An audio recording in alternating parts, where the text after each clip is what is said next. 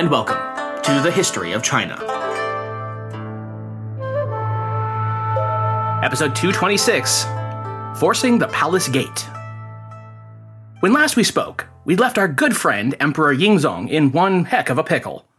Yes, that's right, he'd been taken captive in the year 1449, with his army utterly annihilated at the Tumu Fort by the Oirat Mongol leader, Esen. This also meant, naturally, that the crown jewel of the Ming Empire, Beijing itself, along with its primary defensive garrisons at Xuanfu and Datong, suddenly found themselves standing naked and all but defenseless against this seemingly out-of-nowhere Mongol explosion. If Esen pressed the attack, and if Beijing were to fall, it could well be a repeat of the whole Liao dynasty falling to Genghis Khan 2 centuries prior, precipitating the collapse of the entire north. Very fortunately for the Ming regime, Esen's vision wasn't nearly so wildly vast as his ancient forebear. This situation was, after all, as much a shock to him as it was to the Chinese. He hadn't been anticipating any grand conquest. Things had all just kind of played out rather chaotically, hadn't they? For that matter, he wasn't even quite sure what to do, what he even could do, with his newly acquired kingpiece, Yingzong. It was all rather sudden and unexpected for everyone involved. For his own part, it appears that Yingzong was quite willing to entertain the proposal of an interdynastic marriage between Esen and a member of his own house, thereby cementing the Mongols' status and prestige within the Ming hierarchy. However, he wisely stated that any such wedding would need to wait until he was safely re-ensconced back in Beijing. Meanwhile, it appears that the emperor's eunuch aide, a man named Ming, went native, committing fully to Esen's cause and thereafter advising him in all matters of politics and strategy. Within the capital itself, of course, the court had been thrown into utter disarray when news had arrived of the emperor's capture. Both the Empress, Qian, and Empress Dowager, Yingzong's mother, Lady Sun, raised a huge ransom of jewels, which were sent north to try to secure the sovereign's release. At this, however, Esen balked, for he had determined to hold on to his valuable guest for something even more valuable than glittering gems. At least, once he figured out what exactly that might specifically be. In terms of defensive strategy, the court was likewise unsure. Initially, a majority of the officials backed the idea set forth by Minister Xu Yuzhen, widely known and respected for his knowledge of strategy. Xu urged that since the northern garrisons had already been badly defeated, and now stood at less than 100,000 strong, the imperial court itself should quit the capital and retreat south to Kaifeng. He backed his argument, quote, with powerful astrological reasons for retreat. Some officials had already begun to evacuate their families and belongings to the south, end quote. To this sort of panicked defeatism, others spoke up, in particular the Vice Minister of War, Yu Qian, who argued that anyone clamoring for a southward retreat ought to be executed. That latter bit was deemed a little too far, but the broader point about staying and defending the north carried weight where it counted, and in the end, it was decided by the Empress Dowager. There would be no southward flight. They would stand and defend Beijing to the last. That decision made, the next pressing question was what to do about this whole captured emperor situation. Talk about awkward. The realm needed a leader, and one who wasn't, captured. This wasn't simply a logistical question, but also one of morale and standing.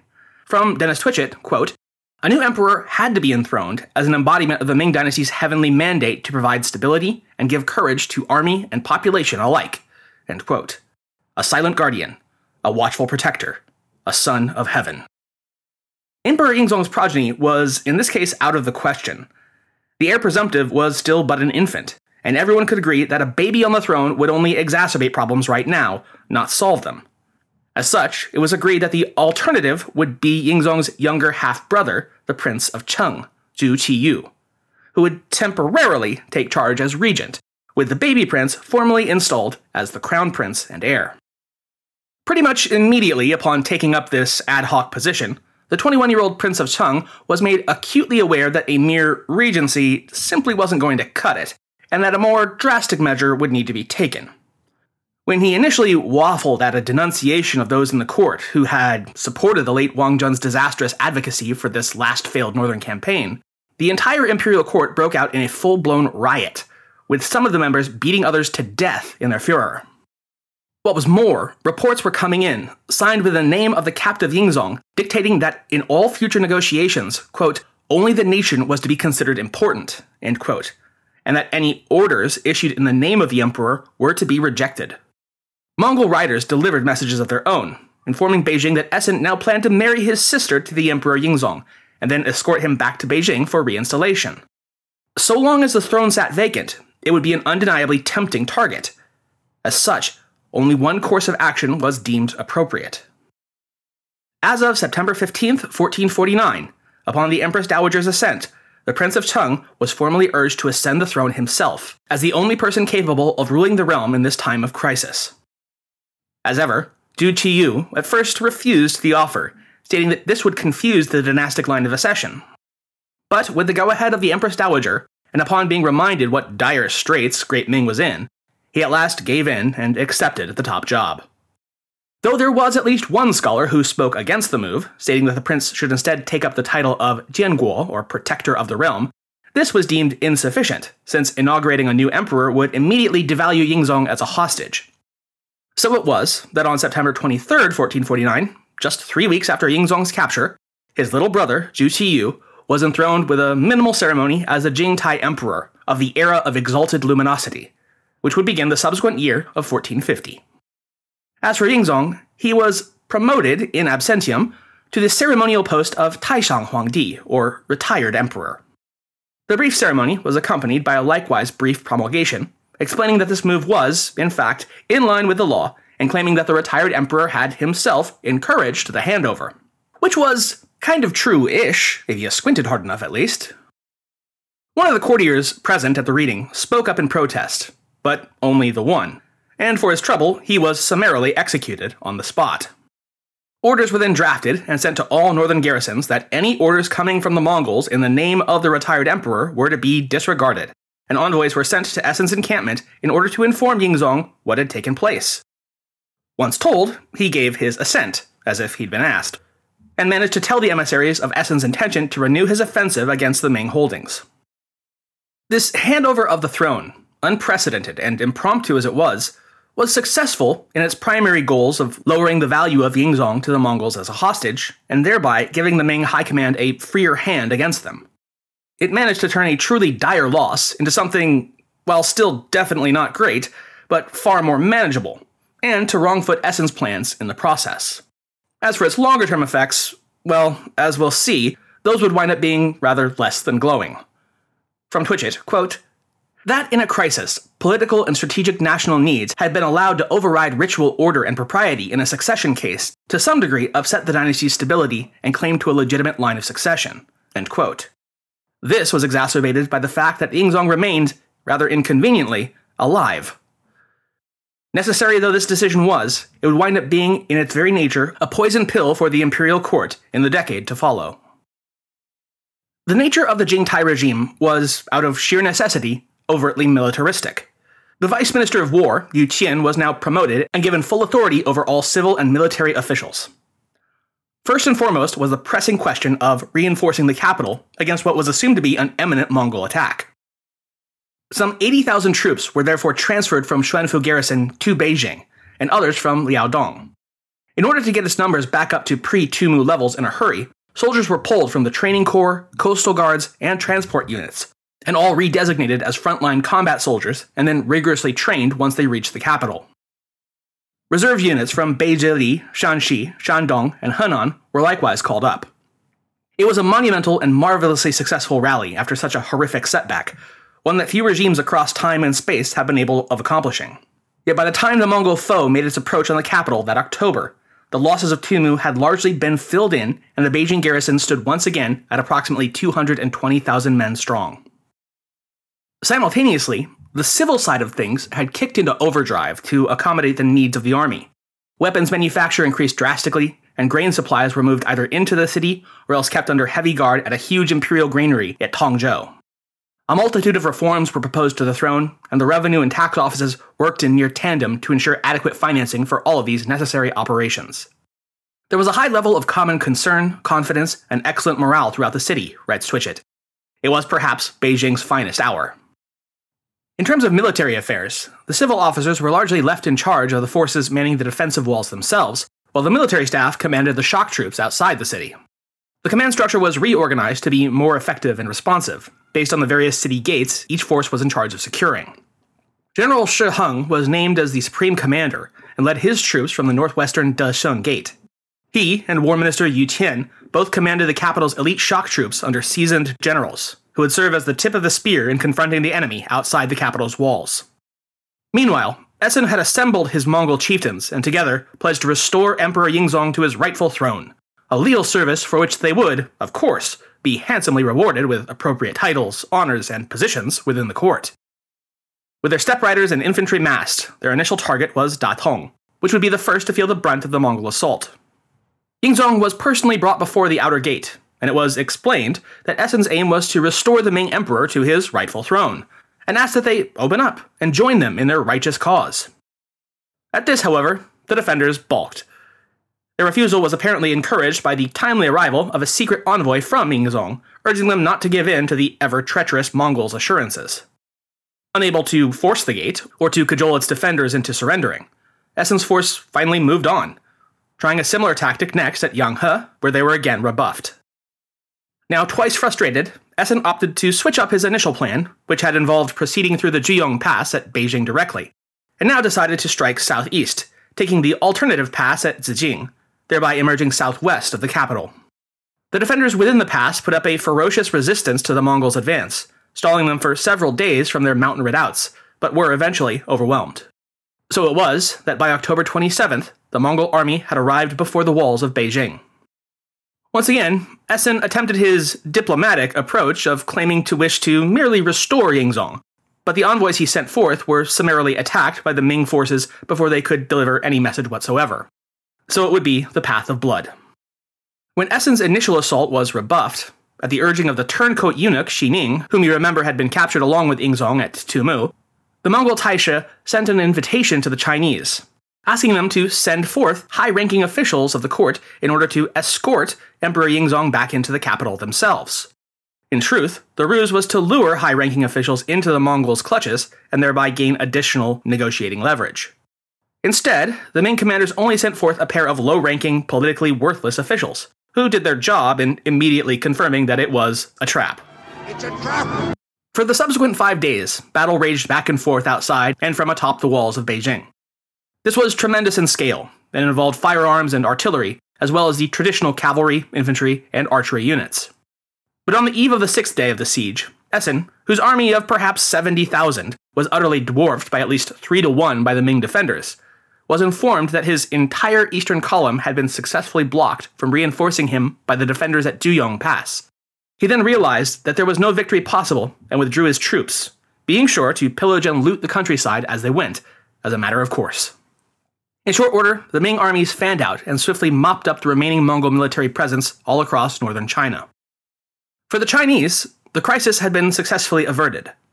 For Esen Taishi, on the other hand, it would ultimately prove to precipitate his downfall. Quote, he had been egged on by Ning to such grandiose aims as conquering at least part of northern China and installing a puppet emperor in Beijing. However, as soon as his failure was apparent, his control over the always restive Mongol tribes gradually began to slip away. End quote. Within 2 days of Esen's departure from Beijing, his nominal warlord, Toghto Bukha Khan, dispatched a tribute mission to the Ming court by way of apology. For the remainder of 1449, Ning continued to pitch impractical, impossible schemes to his master, Esen. Attack down south to take Nanjing and set up Yingzong as some kind of rival emperor in the Southlands, just to name one. Maybe it was just to get a bit of peace and quiet from the eunuch's incessant scheming, therefore, that in early 1450, Esen sent Ning as an envoy to the Ming court. Once having arrived, the door was promptly shut behind the traitorous eunuch, and he was arrested, tried, and then executed. Surely, Esen must have understood, at least to some level, that sending a traitorous defector in, even with the status of Mongol envoy, was very likely to result in him never being seen again. Could it have been that Esen had grown tired of Ning's conniving and just wanted to get rid of him? If that was the case, it proved very short-sighted. Now deprived of his resident expert in Chinese affairs, Esen had little choice but to at last retire to the steppes, leaving behind him only sporadic warfare along the northern frontier. Back in Beijing, with baseline survival now assured, at least for the time being, the imperial court was able to turn and address other, less pressing but still important matters. Matters such as what they should do about the still captive Yingzong and his potential future. The retired emperor was now living in, quote, considerable hardship, his remaining entourage having mostly deserted him during the attack on Beijing, end quote.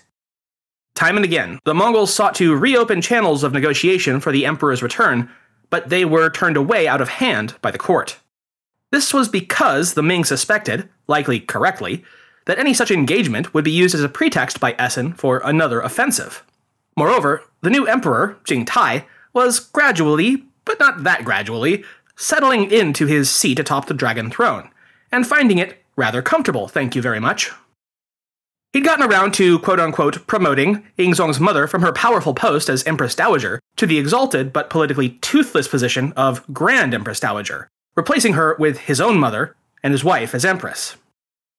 Though initially he had reluctantly accepted the throne and proved so indecisive in his first days, he was now determined to retain his power, and the return of his predecessor loomed more and more as a potential embarrassment. When a delegation was eventually dispatched to the main Mongol encampment in August of 1450, its leader, Vice Minister of Rights Li Shi, was shocked to discover upon arrival that the letters and documents he'd been entrusted to deliver to the Mongol princes made no mention whatsoever of the captive Emperor Yingzong, or of securing his release. So much for brotherly love. Li Shi wasn't nearly as cold-hearted as his lord, however, and upon finding that the former emperor's living conditions were very poor indeed, and that he deeply wished to return to China, quote, even as a commoner or as a keeper of the imperial tombs, end quote, Li advised Yingzong to send a letter to his brother, quote, expressing his repentance for his former policies and guaranteeing that he would not lay any claim to the throne, end quote. With little more he could do for the poor man then, Li Shi departed for the south to make his report, and presumably deliver Yingzong's apology and plea to be allowed to return home. A second ambassador was sent to Esen's camp soon thereafter, named Yang Shan. Once again, no mention was made of the former emperor, or order to negotiate his return was included in his documents. By this point, though, Esen seemed to have given up the ghost of holding the former emperor as a valuable hostage to be traded, since it had been by this point made abundantly clear that the imperial court of Jingtai was having none of it. Taking pity on the truly miserable Yingzong, Yang Shan took it upon himself to buy the former emperor's freedom from the Mongol warlord. Yang therefore purchased from his own pocket all that he could afford and presented the gifts to the Taishi. Though the ransom was in truth insultingly meager, Esen decided to cash his chip in and agreed to release Yingzong on the condition that the tribute relations were re-established between his people and the Ming as soon as possible. After arranging a quote-unquote splendid farewell for his hostage, although one can only imagine that what counted as splendid for one such as Esen would have been considered little more than a beggar's banquet to an imperial Chinese palate, Yang Shan and Yingzong were allowed to depart and make their way back to the Chinese border, all while under the close guard of an Oirat honor guard. Word was sent ahead to Beijing that, hey, your highness, I'm finally bringing your older brother back. Isn't that great?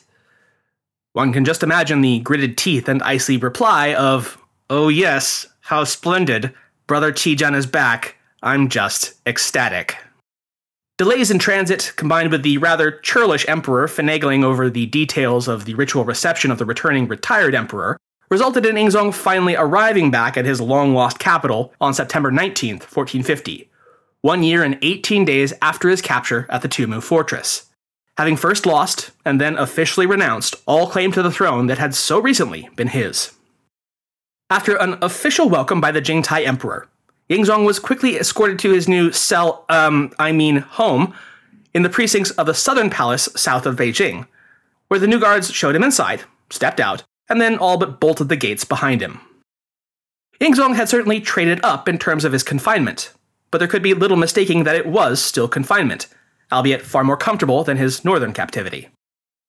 3 days later, his oh-so-happy return was officially announced to the public from the Imperial Ancestral Temple, alongside an imperial edict affirming that Yingzong was still the Taishan Huangdi, the retired emperor, and that Jingtai was still very, very much the actual reigning emperor in a very real and legally binding sense.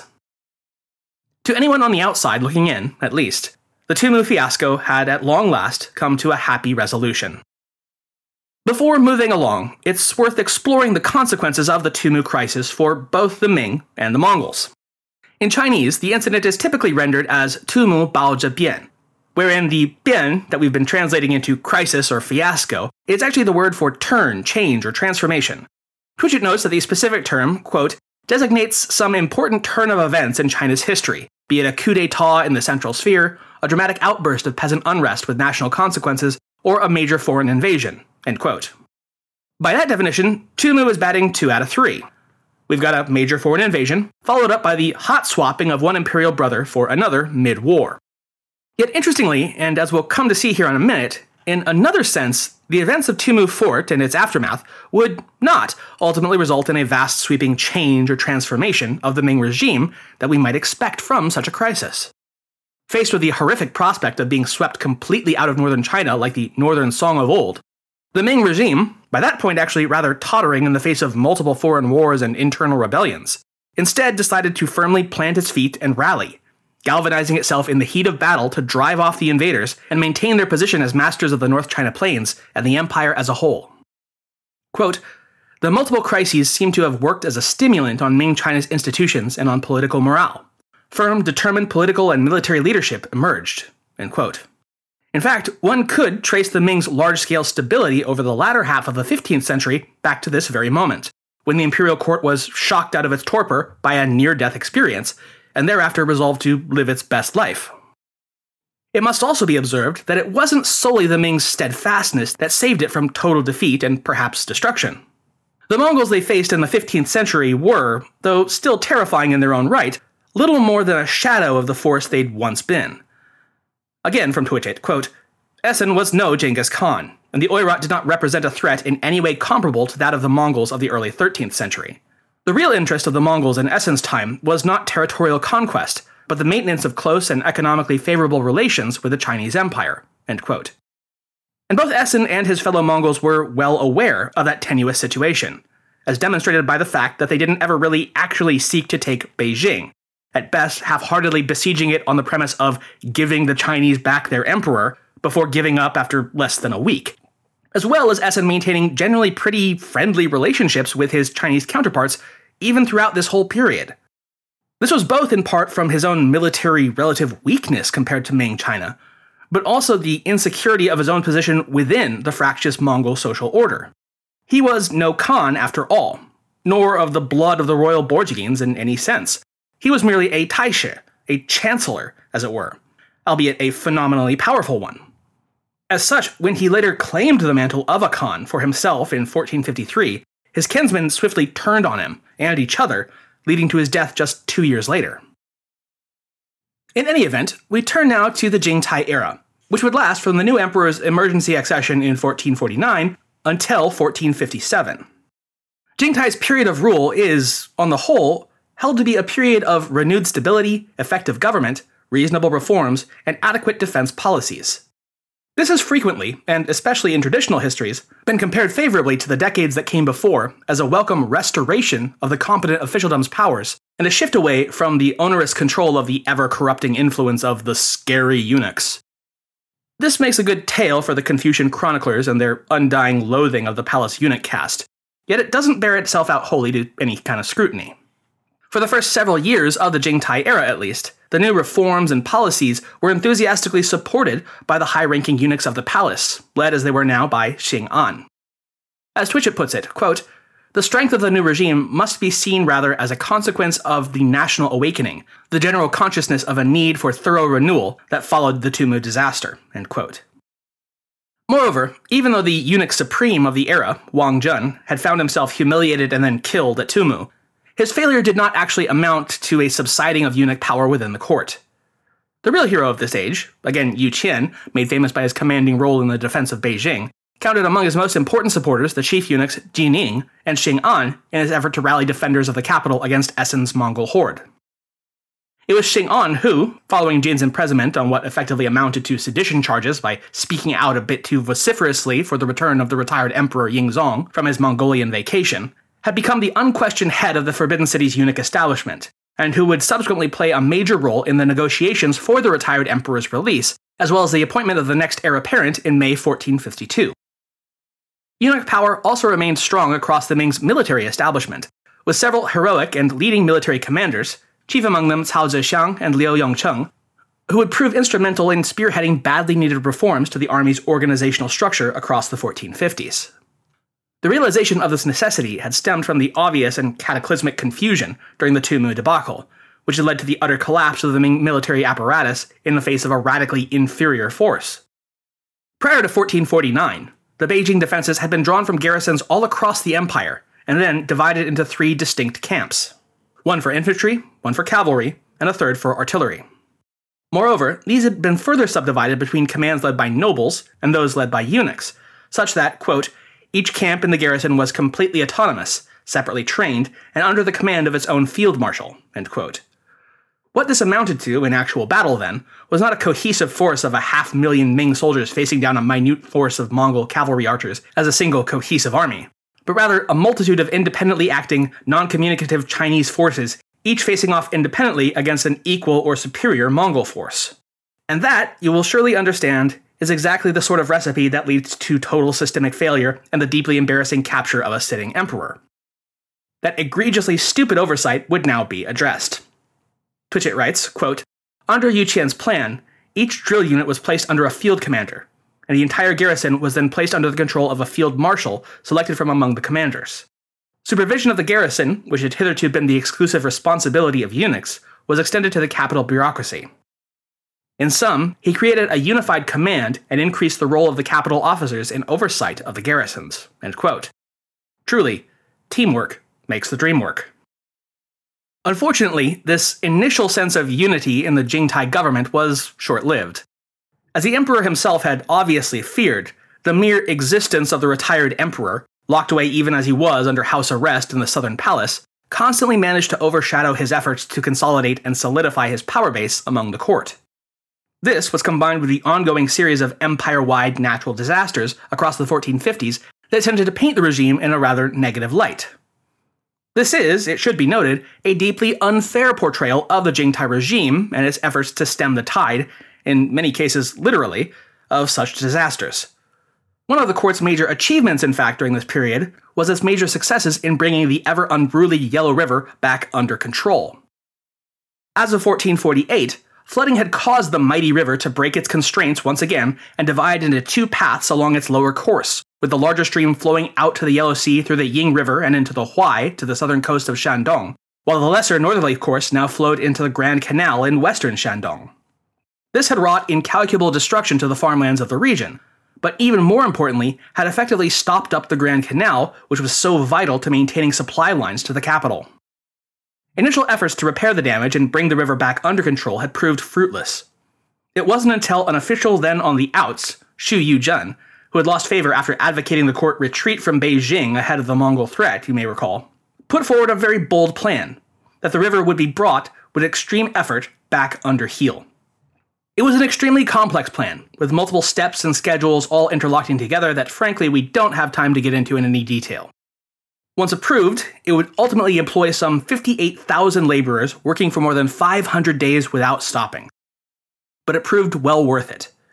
Not only would the river dikes be repaired, but an entirely new canal of almost 100 miles long was dug in order to lead the Yellow River's water safely to the Daqing River and then into the sea. To restore the vital Grand Canal, a series of lakes were dug and interlinked with a system of modern locks to maintain a regular and controllable supply of water. In addition, a comprehensive irrigation system was constructed that would effectively water more than 2 million acres of invaluable farmland in northern Shandong.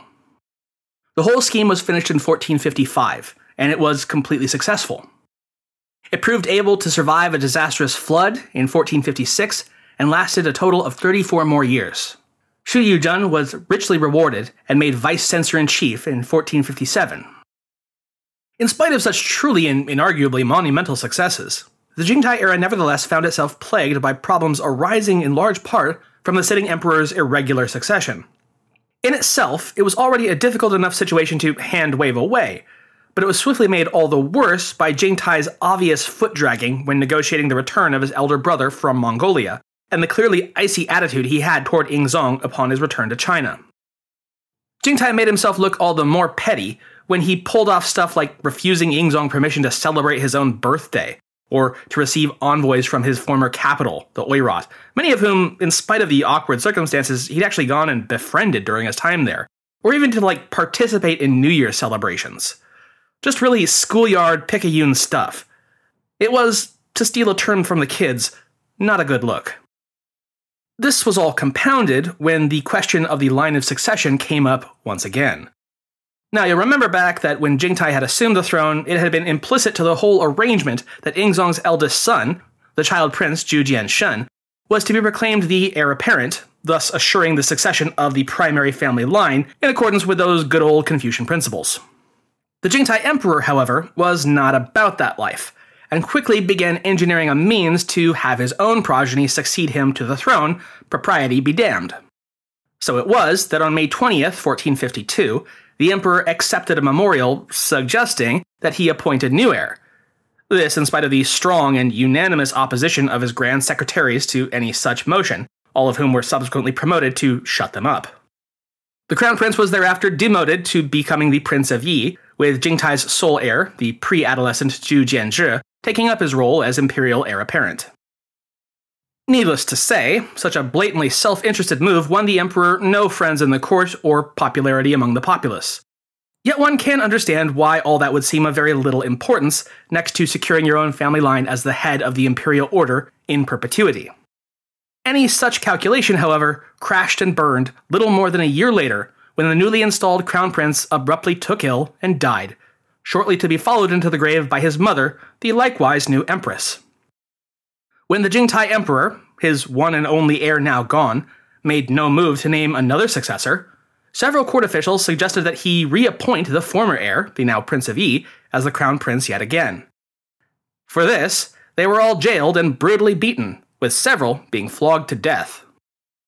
It's likely that this needless brutality, on top of the emperor's naked power-mongering, was the catalyst that erased any vestiges of goodwill from the court officials and transformed mere dissatisfaction with the throne into outright opposition, and, eventually, active conspiracy against Jingtai's reign. This is certainly not to say that such conspirators were solely, or even primarily, motivated by some sort of high-minded idealism about imperial conduct. To the contrary, such courtiers, officials, and generals who began their scheming against Jingtai as of 1452 were as self-interested, vengeful, and power-hungry as they came, and all saw themselves emerging from an imperial succession crisis as effective king of the hill, and at last given free hand to punish their political and personal enemies without consequence. For several years, these would-be conspirators stewed in their own juices, until at last the opportunity presented itself in early 1457. The Jingtai Emperor, himself now just 28 years old, fell severely ill, so much so that he was unable to hold court and his New Year's celebrations were cancelled. Though the eunuch corps under Xing An valiantly tried to conceal the severity of the emperor's condition, word inevitably leaked out of the palace and reached the conspirators. Thus, on February 11th of 1457, the anti-Jingtai cabal, led by generals Shi Heng, Zhang Yue, and Cao Zhehong, and censorate heads Xu Yuzhen and Yang Shan, gathered 400 imperial guardsmen to their side and rushed to the retired Emperor Yingzong's residence in the southern palace. Having been kept very much in the dark about all this for the past several years of his housebound imprisonment, Yingzong was stunned as the guardsmen, military officers, and imperial censors loaded him up into a sedan chair and carried him over to the main palace. Upon arrival, they burst open the palace gate of the Forbidden City, effectively yeeting Jingtai as he lay bedridden, and sat Yingzong once again atop the dragon throne.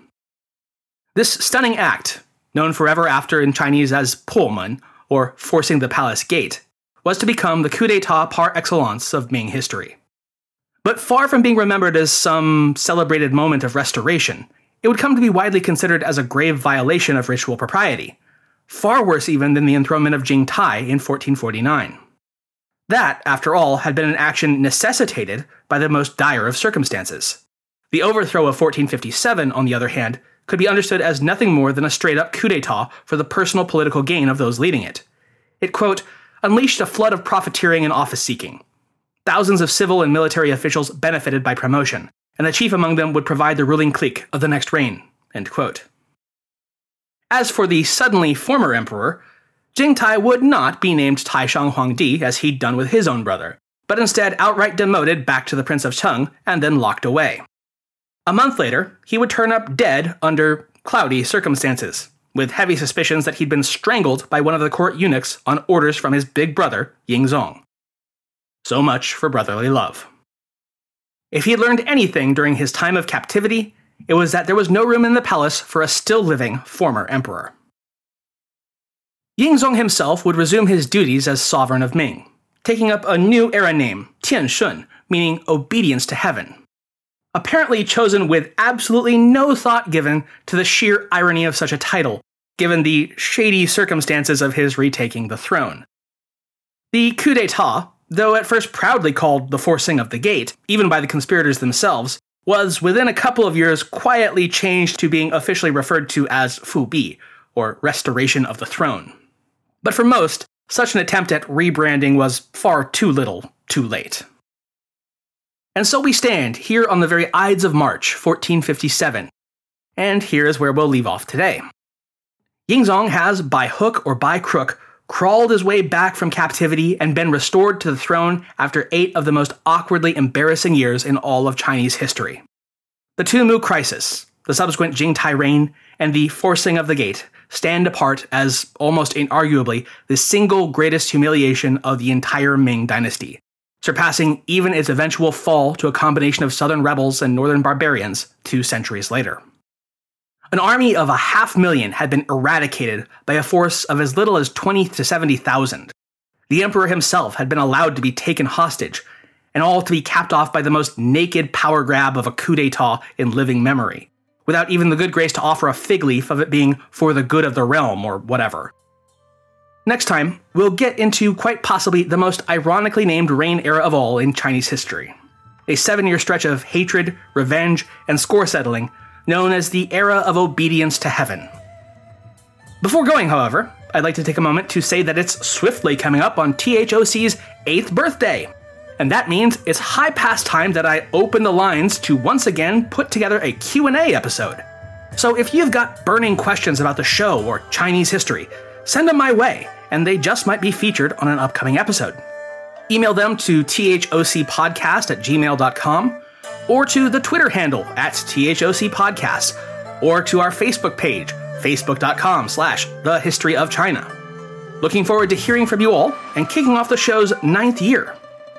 And, as ever, thanks for listening.